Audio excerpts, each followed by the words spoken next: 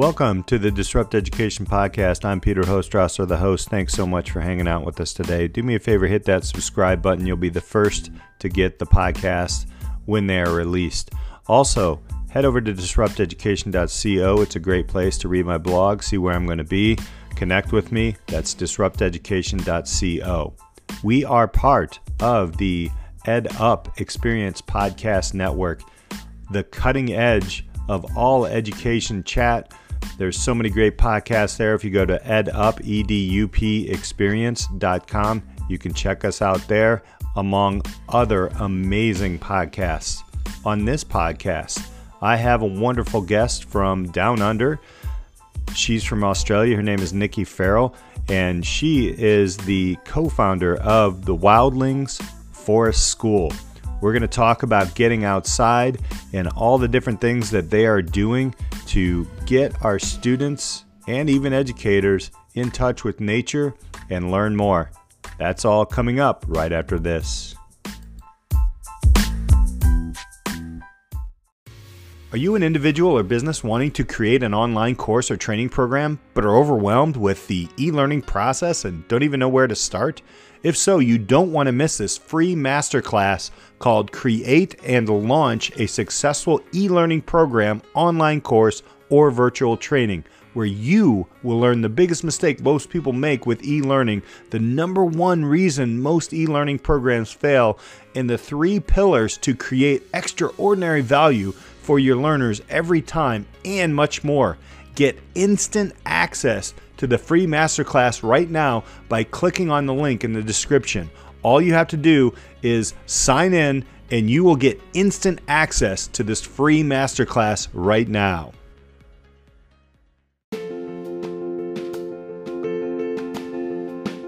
I recently asked Jake, who is a sophomore in high school, why he uses SpikeView to share his learning journey. I think it's really cool that SpikeView is really putting that abstract into concrete data and knowledge, and then displaying that to the outside world. And I think SpikeView is different than anything else out there. Like I said before, because it's really taking that those abstract skill sets and those abstract experiences and putting them into data that is actually mathematic and scientific, and that matches you up with the best programs and best places for you. People, who are really trying to make those changes in the world, and they're going to be using SpikeView because SpikeView is that app where you can, take those experiences and take those passions and put them out there and share with other people, and that's really powerful. And to that, that professional networking piece, to be with other like-minded teenagers, that puts you ahead. That puts you ahead in a lot of ways. And so, I think anyone who uses SpikeView right now has a leg up in the future, and excited to see, where those SpikeView alumni head up. Head to spikeview.com. Start your portfolio now for free.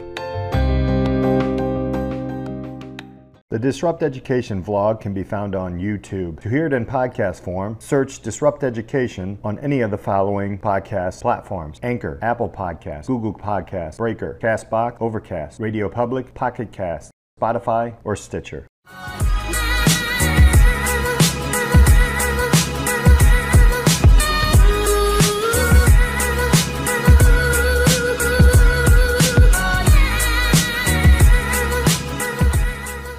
Welcome to the Disrupt Education Podcast. I'm Peter Hostrasser, the host. Thank you so much for being here with us today. Hit that subscribe button. We're all about education reform, what's disrupting and changing education for the better. Today I have a wonderful guest. She is the Wildlings Forest School co-founder in Australia. She's going to talk a little bit about that. Nikki Farrell is with us today. Nikki, thank you so much for hanging out with us. Hi, thank you so much for having me. I'm from right across the world today. Yes, yeah, we're splitting the globe today. Tell us a little bit about who you are and what you are doing these days. So I am living in Sunshine Coast, Queensland, Australia, and I'm the co-founder of Wildlings Forest School, but I'm also a homeschooling or unschooling mother and puppy parent. But I am trying to disrupt education here in our tiny little micro community by running a forest school, which is self-directed and child-led. Nothing like self-directed, right? I think that's where we're going to go into that. But before we get into the school and how it's really different and changing things and, you know, the troubles and triumphs that you've had, let's talk a little bit about your educational path, right? So, We have listeners throughout the world. Many of them are in the States. So can we walk through your educational path, where you grew up, where you learned, and what were some of the kind of great moments that maybe pivoted you into thinking, this forest school is something that is needed, and here's why. I was really fortunate to grow up on a sheep and wheat farm in the middle of nowhere in Australia, and I'm talking 8 hours from the nearest capital city. My school had 60 children from prep to year 12, so the entirety of the school. I was taught by my netball coaches and family friends, so it was very much a tight-knit, tiny village community. It was very free range. So when we weren't at school, we were at home and we could drive cars and, climb trees and shoot guns and all those kind of things growing up. But I think that's where the basis of forest schooling came from me, was that ability to move how I needed to move and use my outdoor voice whenever I needed to and be in tune with the seasons. So obviously I didn't know that then, but it wasn't until I went further in my education and realised, I learned more by, we killed our own sheep for food. So I learned more from culling a sheep and quartering and butchering it there than I did in any biology lesson I ever went to. So it wasn't that I didn't learn a lot from biology, but when you've literally got a set of lungs in your hands and your father is showing you how a set of lungs works, then that's really memorable. I can still remember those lessons that weren't really lessons. So I guess that's the basis of my real in-depth curiosity, and I'm very much a kinesthetic learner as well, and that's probably due to my upbringing. Everything was hands-on and movement-based. I was an academic student. I really succeeded in school. I was a great, an A student, an A grade student. I enjoyed school, which is funny how now I look back and I've chosen to homeschool and unschool. So finished school. I didn't know many people that had gone to university where I grew up. So we had a handful of teachers and professionals, nurses, doctors, friendships and whatnot. But I didn't know that I was going to be good enough, despite being an A-grade student, to get into college, which here in Australia, if you're an A-grade student, essentially you're going to get into most courses that you need. Long story short, ended up at what we call TAFE, which is, I don't know how to really compare that in the States, but it's, plumbing, hairdressing apprenticeships, and I did outdoor recreation there. And really that was a gap year for me. It was a reason to go and do some education, but I knew that this course was going to be doing a lot of fantastic trips and I was going to learn a lot of really great skills. So I had a 2-year holiday really with a little bit of theory in there, which my parents paid for, which I thought was fantastic. But again, I loved that. I loved that kind of learning where we were outdoors and we were hiking for 7 days and a thunderstorm would come through and someone would have a minor injury and we had to deal with that on the spot.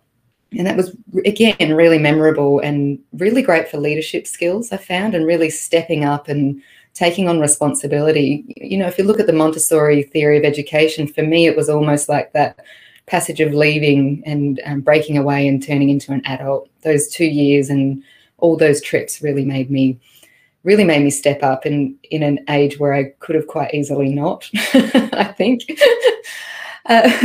And then I went overseas. I actually lived in Colorado and Breckenridge for a couple of years and did the snowboard ski thing and was broke and had to, again, work my way and work out how to live without my parents.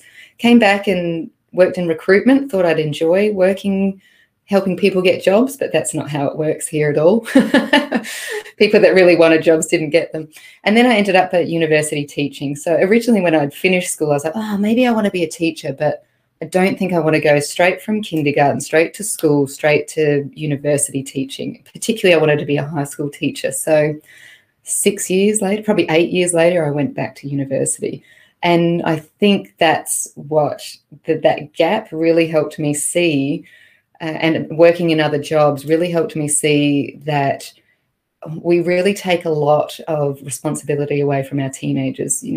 We graduate here around 17, 18 years old, which I think is pretty similar, but people are still, our teenagers with beards who are 6'4" still have to ask me for permission to go to the bathroom quite often. So, it wasn't the case in my classroom. It was an open, if you need to go, just give me the heads up that you're out of the classroom. But, it's a bodily function. You go and you deal with that.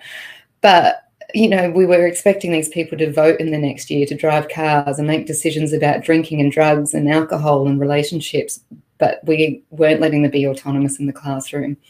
I think I gave you the example when we spoke about, so I ended up being a PE, so physical education and English teacher, which is probably a strange combo, but it really tied up my love of reading and then my love of being outdoors. But I'd have these big, burly boys in my class, these teenagers that wanted to be motorbike mechanics, and they loved it. That's what they lived for.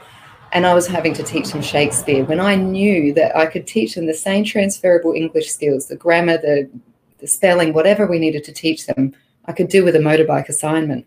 But I had to. I was restricted as their teacher. So despite my best intentions, I started feeling really frustrated about the system not being able to individualize. Like here, I don't know about in the States, but here we get slammed as teachers about we need to differentiate. We need to differentiate for each child. And then we try and they say, oh, well, no, we have to be able to moderate. So everybody has to do the exact same assignment.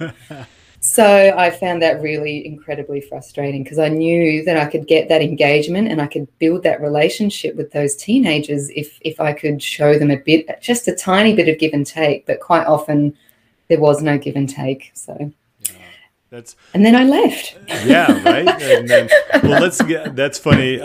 Just kind of a side note. Today, I just spoke with a young man in one of my classes, and we were doing the design thinking piece, and I'm in the system here in the States, and I was like, tell me something that frustrates you. And of course, the kid was like, math.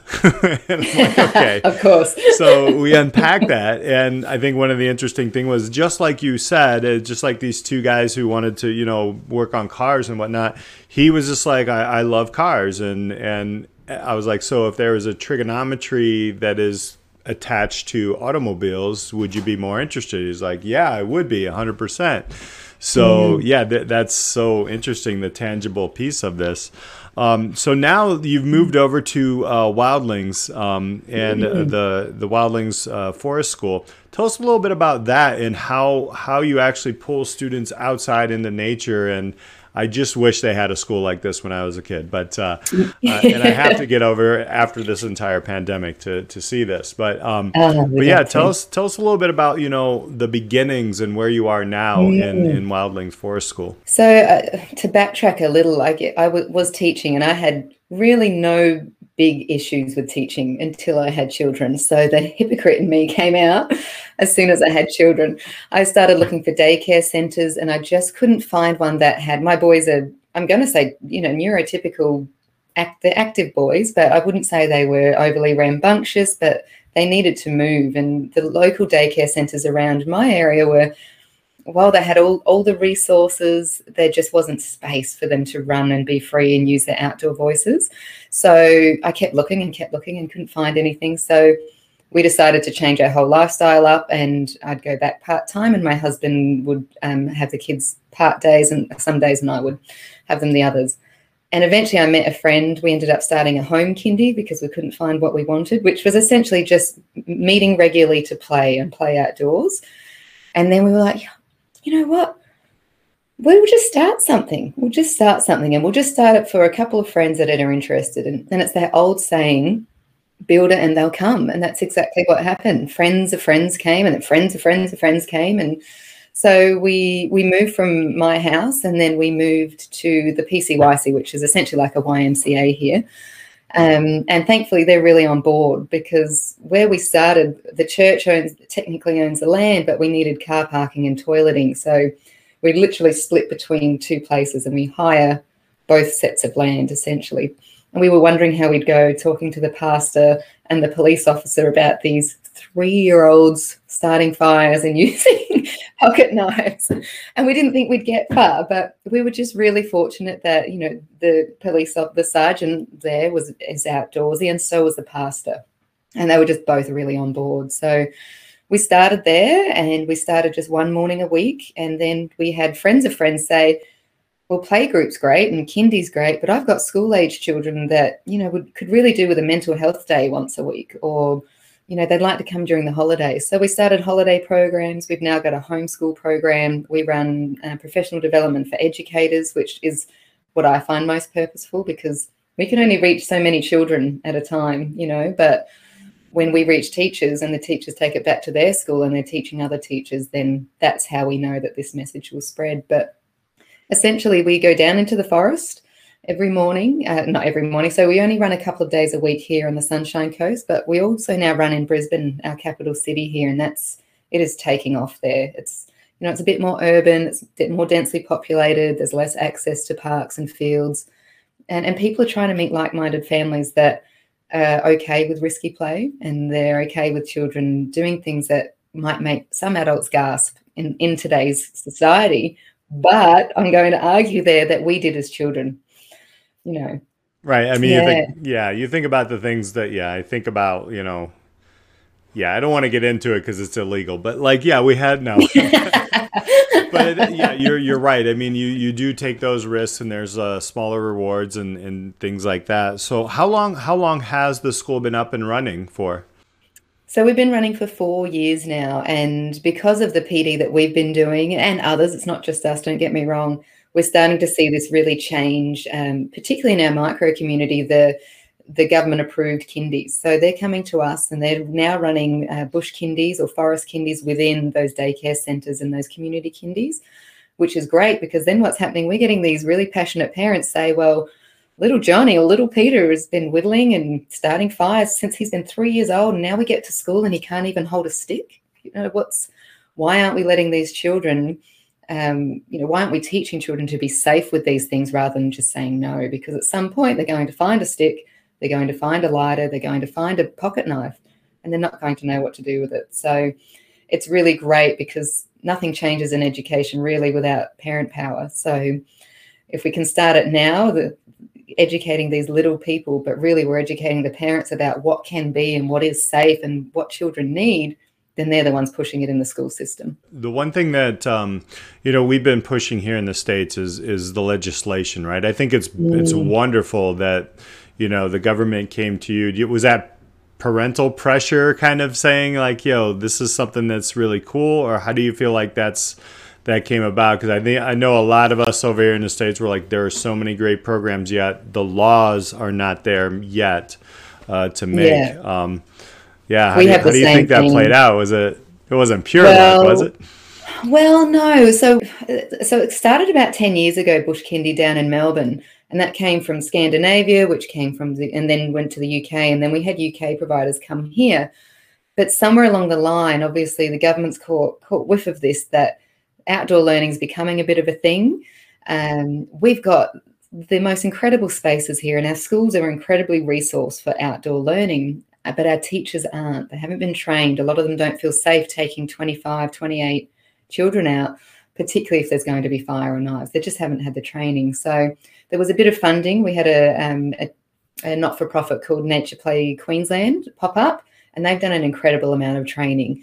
So that's really led the way, but that was government funded. So I actually don't know who was in there and who was the champion in there pushing that, but I'd love to thank them and take them out for a coffee. Bring them to the States too. Yeah, I'll buy them coffee over. It hasn't fully changed legislation yet. So the risk assessments and the paperwork is still horrendous, but it can be done. So, we still run camps, all schools run camps and excursions, and we have Bunsen burners in science labs, and we use sharp objects I don't know what we call it there, but man arts and technology and things like that. So we've got risk assessments for those things. They've just never directly been applied to outdoor learning. So if you can pull them apart and work with your education department, then generally it's there. It's just not been given the name of outdoor learning. So that's what we found here anyway. And we just need those champions to start pushing it. Is there plans? I know you're with younger students, but is there plans like throughout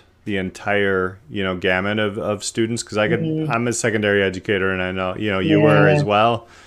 What does that look like? Maybe not right now, but can a program like this be pulled into a different age range? I should ask. Yeah, look, that's what that looks like is my dream, but I would often take my students out for English just to read outside, and the difference in their comprehension and understanding just with that, because again, just being taken outdoors in the spring or autumn in the fall sunshine makes that lesson memorable, which is really sad that just taking the children out and the students outdoors makes a difference. But it is absolutely transferable to older children. We've had quite a few disengaged student groups come through, and it gives particularly those students that perhaps aren't engaged or find academic schooling really difficult, it gives them the chance to succeed, and it gives them that feeling of confidence that, you know, they're not hopeless, they're not dumb, they're not, you know, they're good at something, and to be recognized by their peers that they're good at something. I think that's really wonderful. But take a biology lesson. You know, where else would you do it but outdoors? You know, science, flora, fauna, it's all there. Seasons, weather. It drives me crazy that you know, Vicky, my business partner, is a science and marine biologist and teacher, and she said, I used to open up the textbook and look outside and just go, why? What are we doing? And, you know, I know you understand it's there, but how do we make it so that is normal, but it's also not an extra stress on teachers, because teachers are stressed enough. They're overburdened. The curriculum's too full. There's not enough time in the calendar. So how do we make it easy for teachers?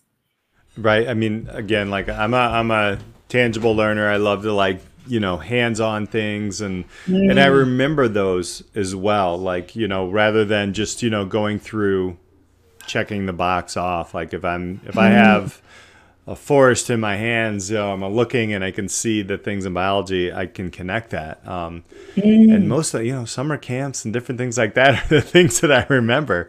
So, yeah.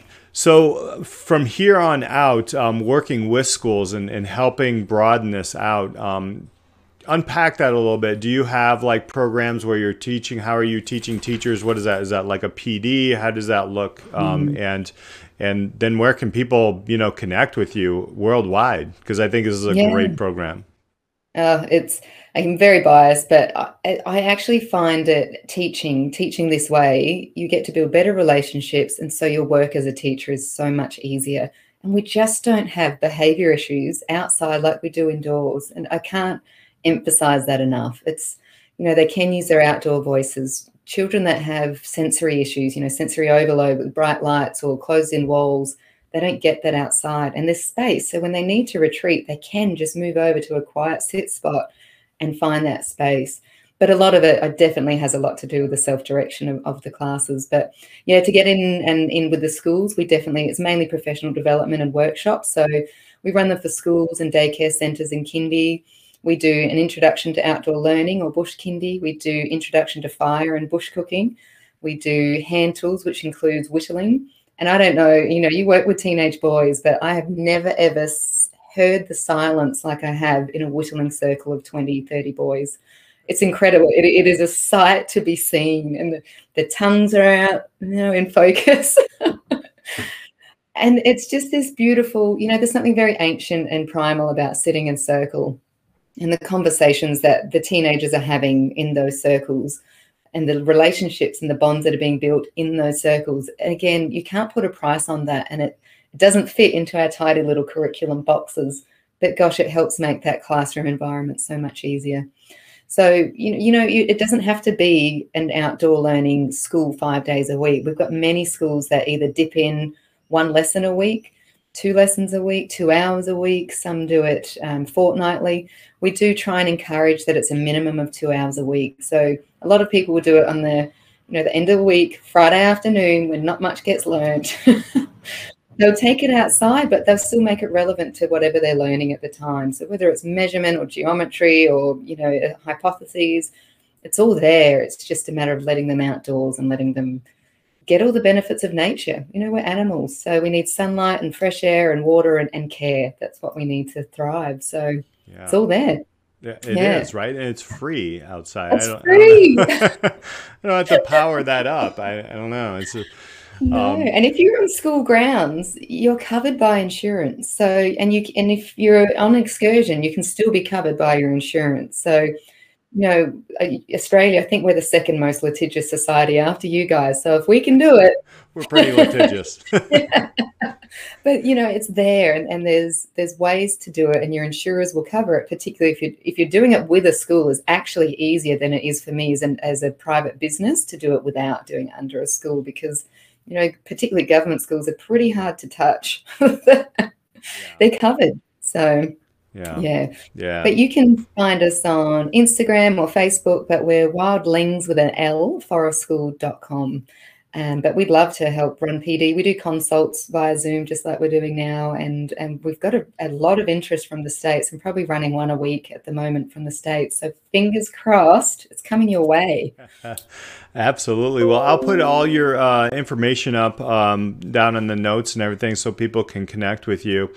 I love it. What were those 4 things that you listed? I just wanted to end on that. You had these. So we have outdoor learning, fire and bush cooking, hand tools, which includes pen knives, and we do a cubbies, knots, and shelters as well. Oh, wonderful, wonderful. I can't wait to learn more about what's happening at Wildlings. And definitely, if you're in the States listening, you want to check out Nikki in the school. I can attest as an educator, and yes, being outside in sports as a golf coach with boys, there's something different. There's a connection there, and it's truly, truly amazing. Well, you're doing truly amazing things, disrupting education inside the school, bringing it outside, bringing reality, the humanistic, the nature approach. And Nikki, thank you so much for hanging out with us on Disrupt Education today. My pleasure. Have a great evening. All right. Thank you all for listening. Appreciate you. Leave a comment. Thumbs ups always help. And we'll see you next time on Disrupt Education.